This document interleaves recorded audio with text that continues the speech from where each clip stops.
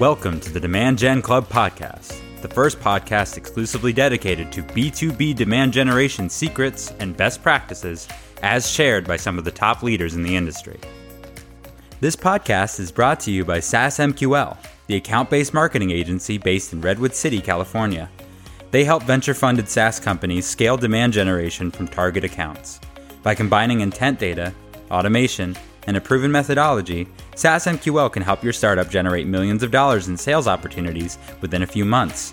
To learn more, go to SaaSMQL.com. Welcome to another episode of the Demand Gen Club podcast. I'm your host, Franco Caporale, and today on the show we have Cyrus Sussman. Cyrus is the Director of Demand Generation at Quorum, the software that helps public affairs professionals track, change, and report on the policy landscape. Since joining Quorum in 2017, Cyrus has built the marketing department from the ground up and helped the company more than tripling net new ARR from inbound leads. His ABM strategy has nearly doubled outbound meeting schedule rate from 9% to 15%. Before Quorum, Cyrus was digital marketing manager at 1776 and Uber. He has several years of experience in revenue-driven multichannel marketing and analytics. So I'm glad to welcome today Cyrus Sussman, Director of Demand Generation at Quorum.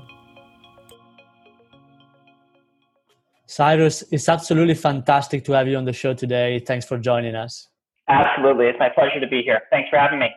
I would love to begin just with a little bit about you and how you got started with B2B demand generation to then become the Director of Demand Generation at Quorum. Absolutely. Yeah, I would love to talk about my story a little bit. I actually studied communication in college. Wanted to be a writer back in the day, but didn't quite pan out. I wasn't as good of a writer as I thought I was. So I ended up trying to figure out what was the next step for me. And working at a communications firm in PR was actually the thing that made the most sense for me at the time. After a few projects, though, I quickly realized that my niche was working on Excel there. I got a couple of Excel projects, learned how to do some pivot tables, advanced formulas, and quickly became a go-to person for the digital marketing team.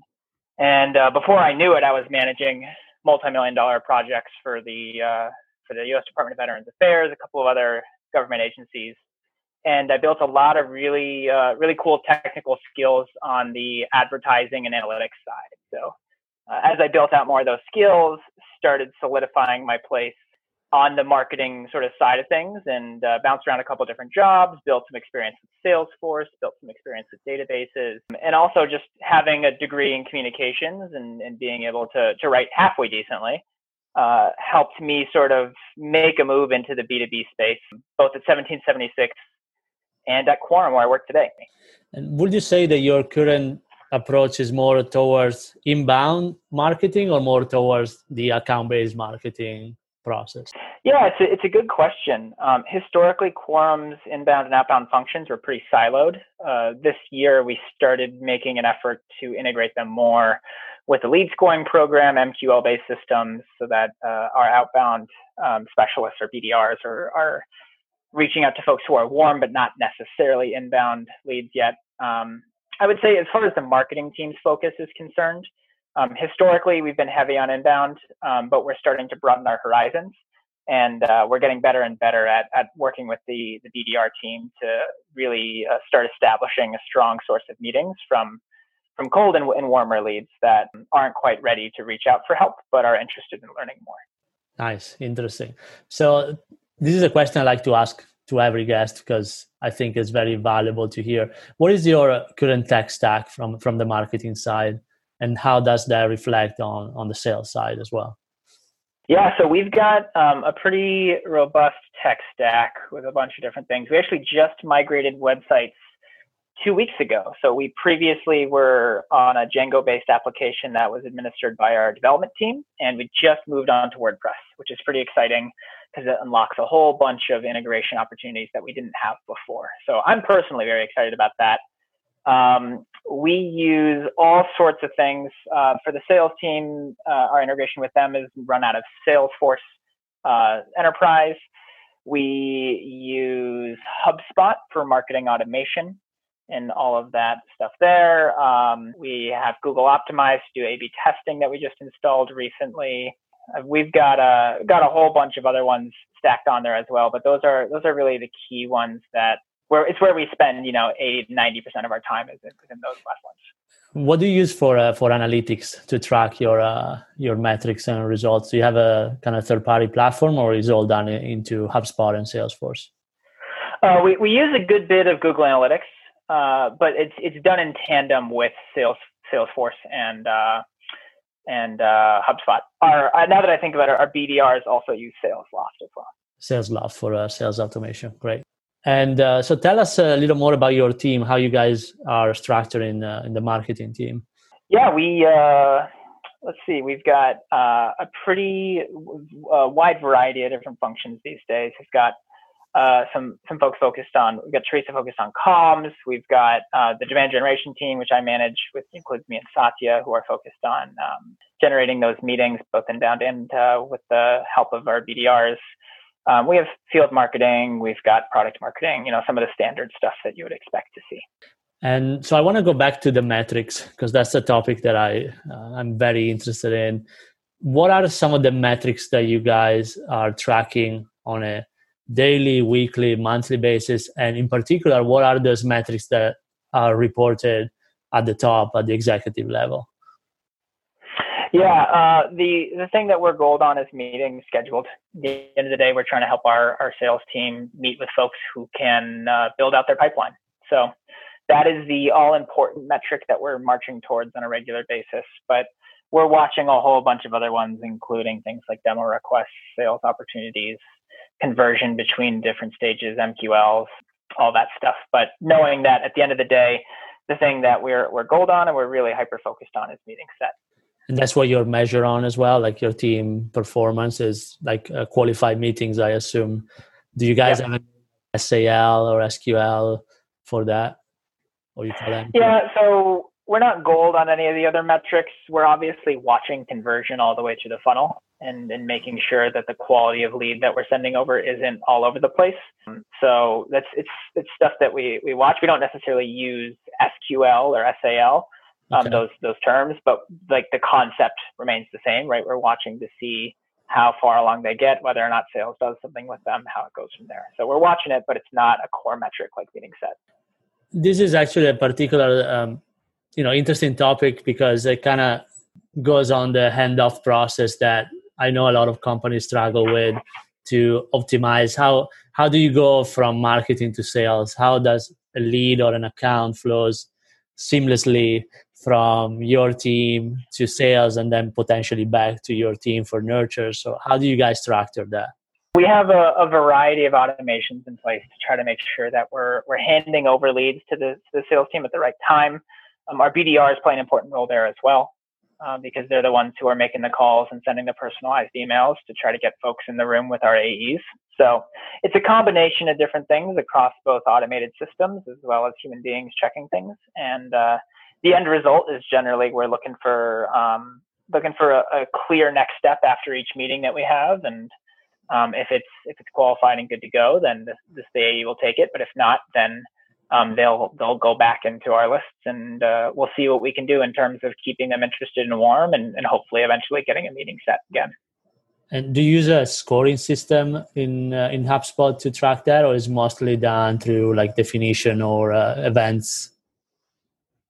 Yeah, we do actually use a lead scoring system. That was a long project. We spent a long time working on that lead scoring system, but it is working now, and it takes into account all sorts of different attributes across both behavioral traits and demographic traits in terms of what type of person they are. Awesome. Yeah, this is now something that every company does. And do you have any recommendation if someone has to start with the lead scoring today? Because I know a lot of companies tend to overcomplicate it very quickly. So what would you recommend, just since you just go through that process? Oh yeah, keep it simple, stupid. Nothing too fancy. I think the thing that kept us from deploying for so long was trying to make it perfect. That's something that I have historically done to a fault. And at a certain point, you got to get it off the ground. So, you pick a couple of areas to make sure that you're covering your bases. You want to make sure that you're monitoring what they're doing on the site. You want to make sure you understand how well they're engaging with your emails. You want to know a good bit about what their title looks like and how that compares to your ideal buyer and their organization name. But you don't need to get too fancy beyond that. You get some basic rules. I'll always recommend that you don't just throw darts at the wall and say, I think that this has this value, but rather take a big spreadsheet, look at all of your contacts in the system, and then understand which traits tend to make someone more likely to convert actually in the numbers, because you'll see some surprising things in terms of traits that you thought were going to be runaway positives that didn't really have much of an impact. So would absolutely recommend doing some basic analysis. And that is why it's so important to keep it simple. Because if you're looking at too many different attributes and too many different categories, it's going to be too hard to do meaningful analysis and to get a scoring system that works at the end of the day. Yeah, I found a lot of companies that get too fixated also on the actual number values of the scoring. Do you give 20 points or 25 points? And that also becomes like a roadblock to actually deploy the system. Oh yeah, my manager Jess, our VP of marketing at Quorum, has a lot of experience with these systems, and I had a fun time working with her on building it out. But in her past organization, they use 75 as their point threshold. Yeah. And I was like, you know what? We're going to make 75 work. So the numbers are arbitrary. It doesn't really matter what they are, as long as it's a nice round number that everybody likes. So we like 75. We made it happen, and it works well. Yeah, you can make 1,000. It doesn't really change, right? Doesn't matter. Does not matter. As long as everyone agrees. Mm-hmm. Cool. So another thing that I'm really curious to know is, what is, if you have to mention one or two, your top lead sources today, like what is really working for you guys? Yeah, at the end of the day, we're a B2B business. We love search. We love organic and paid search. It's the right buyer at the right time, right? A lot of these other channels are interruptive. You might get the right person, but they might be, watching cat videos. Who knows? But with paid search and organic search, it's the right person, and that they're looking for help at that moment. So that's where we see a lot of success and spend a lot of time focused on. And how do you know that it's the right person? Because you might get someone, especially in search, that they have their intent, but maybe their company is too small, they don't have the budget. It doesn't meet all your qualification criteria. Yeah, no, absolutely. And we do get people like that at the end of the day, but we can monitor over time quality as a function of how well that channel converts, right? If we are seeing 10 to 20 a week or 10 to 20 a month, whatever it is, and of those, we generally see about half come through the other end. If that conversion percentage doesn't move around too much, then we can be pretty confident that the quality is good enough to make it worth it, especially if we're doing a cost per opportunity or cost per further down the funnel kind of analysis, where we're making sure that we're only paying for things that turn into actual pipeline. So that's what you use as a comparison metric, is kind of obviously value of the pipeline and revenue, but also the cost per opportunity, cost per meeting, or some of those metrics. Absolutely. Yeah. We don't really put a whole lot of stock in cost per click or even cost per demo request, to be honest, because it's just too high in the funnel and you can't really get a good read on what the quality is there. And that kind of leads me to the next question that I always ask, which is probably by far my favorite topic, marketing attribution. So I would like to understand more, what models do you guys use? The first touch, last touch, you use multi-touch, some different model, and how do you track that from lead all the way to opportunity and revenue? Oh yeah, this is a fun one. I mean, at the end of the day, as I mentioned, I've built out a lot of the systems that we have today. So as a result, they're semi-decent, mostly crackpot methods that barely work, but work well enough that we can continue doing the job. So there's a long way for us to go on marketing attribution in particular. But I think the basis of it is that we're most interested in the last touch that leads to that meeting. That's the one that we can watch the most closely. It's the easiest to attribute, and it's the one that gels the best with all of our different lead sources. So We spend a good bit of time optimizing to that, knowing that, first touch, all these other things are important at the end of the day. But it's a little bit harder to report on some of that stuff in this environment. So especially with the fact that you got multiple leads per account-based marketing is not easy, all that stuff. Yeah. So you keep an eye on first touch, but your main optimization is focused on the last touch. Yep. Great. Yeah. Perfect. That seems pretty common in especially for companies selling into enterprise or the high range of mid-market, to really try to go after the last touch, especially when it becomes really complex sales. It's hard to try to manage multi-touch or different algorithms to track the different values or every single touch. Absolutely. Awesome. So I want to go back to talk about campaigns a little bit. So besides the standard lead sources that you guys rely on a monthly basis, when you look at campaigns or a single effort that you tested or maybe you put together, what is the most successful one that you run so far, that really you run this campaign and really drove a lot of results, maybe more than what you expected? Yeah, I have to say Satya on my team did an incredible job running a campaign around the COVID-19 pandemic back in April, and she just drove eye-popping numbers with that one. I think it was a combination of really excellent execution on her part in terms of a great prospect experience overall, in terms of the webinar and the experience leading up to the recruitment campaign, all that stuff. But I think the other thing that really worked well about it was the timeliness and the value. This series went up right as a lot of public affairs teams were focused on how to get a slice of that COVID relief bill pie, and didn't quite know what was the right way to do it. And we ran a webinar series on all the different ways that public affairs teams can use software like Quorum to achieve that goal. And we just saw an unbelievable response, just huge numbers, huge engagement. And that was really, really cool to watch. It was nice to see. And it was also nice to know that at the end of the day, we were helping a lot of these organizations figure out their plan in the middle of an unprecedented time. That's awesome to hear. I'm glad that, even in this period, you guys were able to pull something that really worked, which is actually very hard, especially. And I would like to hear from you a little bit on, because I know a lot of people in demand generation, they always struggle to get webinar registrations. And so what was the key there to really drive the high number of registration for a webinar? Did you guys use any particular channel? Was all internal list? How did that work? It's Satya. She's the secret sauce. I don't know. At the end of the day, she's good at what she does. But I think some of the channels, she's heavy on email. We've used a good bit of email sponsorships at times, but I think it's really just knowing what your audience looks like and what's going to get their attention and what they're interested in. And I think we've gotten good at it over time, and Satya knows how to talk to them, knows how to use subject lines that are attention grabbing. And I will say, technically, one thing that helped a lot is we started using HubSpot landing pages back before we migrated websites. We're now going to be able to do this on our normal website, but those HubSpot landing pages offered us the opportunity to have auto-filled form fields for users who have previously been cookied.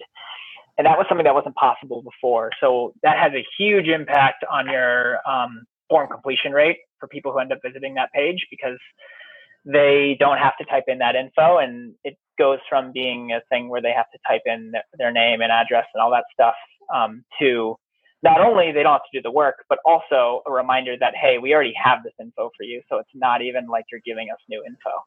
And that has a huge impact on form completion rate. So we implemented that earlier this year, and that definitely helped as well.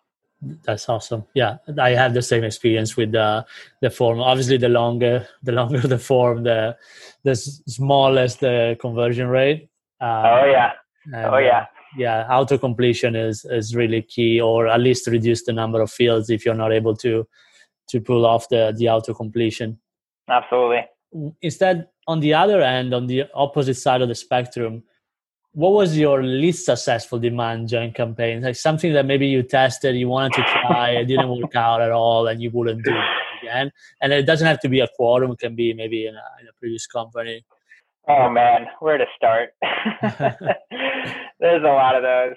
I don't know. It's tough to say because it's sometimes hit or miss. Like you'll run one sponsorship and you'll get 10 meetings and 2 opportunities from it, and then you'll run it again 2 months later, and then you'll get nothing. It's there's that's, I guess, the beauty of marketing is that there's a human element to it. At the end of the day, there's a bunch of people on the other end, and sometimes it works with people and sometimes it doesn't. So when I think of specific examples of flops that stick out in my mind, we spent a lot of time doing content marketing for a lot of my early time at Quorum, and it showed great engagement. But at the time, it just didn't really drive pipeline, and I don't think that we really had a grasp on that until a good deal later. So it had the nice side benefit of building us an avid following of people who were interested in our content, and I guess that helps a little bit down the road. But in the moment, it was pretty frustrating because the amount of work we would pour into this stuff, and we would just get no demo requests, no meetings, no nothing. And those were blog posts or other things? These are data reports, blogs, like any kind of stuff around what's happening in Congress or state legislatures. Got it. And again, like we drive big, exciting buzz around it, and then have nothing to show for it when it comes to sales. So that was frustrating, but I'm sure we've had certainly worse mistakes, but that's the one that comes to mind just because of the amount of work we put into that kind of stuff. Yeah, maybe that was not even a mistake. It's just, content marketing takes such a long time to see the effect. And in general, tech companies don't have that patience to wait, right? Maybe that's probably a better way of framing it. I think that's honestly the truth. So someone else will benefit from that in the future. That's fair. That's absolutely fair. That's awesome. So I could keep talking, but I want to, for the sake of time, make sure I ask you at least 2 or 3 more questions. In particular, one that is always controversial and I really like to ask. Do you think that the SDR should report under marketing or under sales? And why? The never-ending question. We've done both at Quorum. My boss, Jess, our VP of marketing, does an excellent job of managing our BDRs right now. I think that it takes the right leader, right? Jess is absolutely the right leader, and I think it works well for us here at Quorum. I can also see why it wouldn't necessarily work well at all companies. So it is certainly an awesome way to make sure that the marketing team feels more bought into the overall goal of generating pipeline, and that the SDR team and the BDR team feels a little bit more equipped to do their jobs well, right? To have that marketing support, to be part of that broader system. And I think there's a lot of benefits to it. I will say that it is tough just because there's a lot more to marketing than just meetings, right? Whereas the BDR teams oftentimes are hyper focused on meetings and just meetings. So it does make it tough. And if you don't necessarily have the right leaders in place, it won't work as well. So the system we've got right now is that the BDRs report up into marketing, and it's working pretty well for us. But it's not for everyone, and you can build success from what I've seen in my career so far. You can build success both ways. And so in your case, all the BDRs report into marketing? Yeah. So do you have them divided into like inbound and outbound, or they do a little bit of both? No, so we've actually built systems to auto-allocate inbounds to them whenever possible based on territory. So based on what type of organization type they're chasing down, we've got some data in Salesforce that helps us auto-link without any human input. And then when not possible, we automatically allocate like evenly across the BDR team. So they all split the inbounds and the warm leads together. Very nice. And so that leads me to another question on the sales side is how do you maintain that sales alignment that is necessary, especially when the BDRs are under the marketing team and then you have the sales rep, account executives. How do you guys stay aligned in terms of goals or activities, programs? Do you have any cadence or any process in place like that?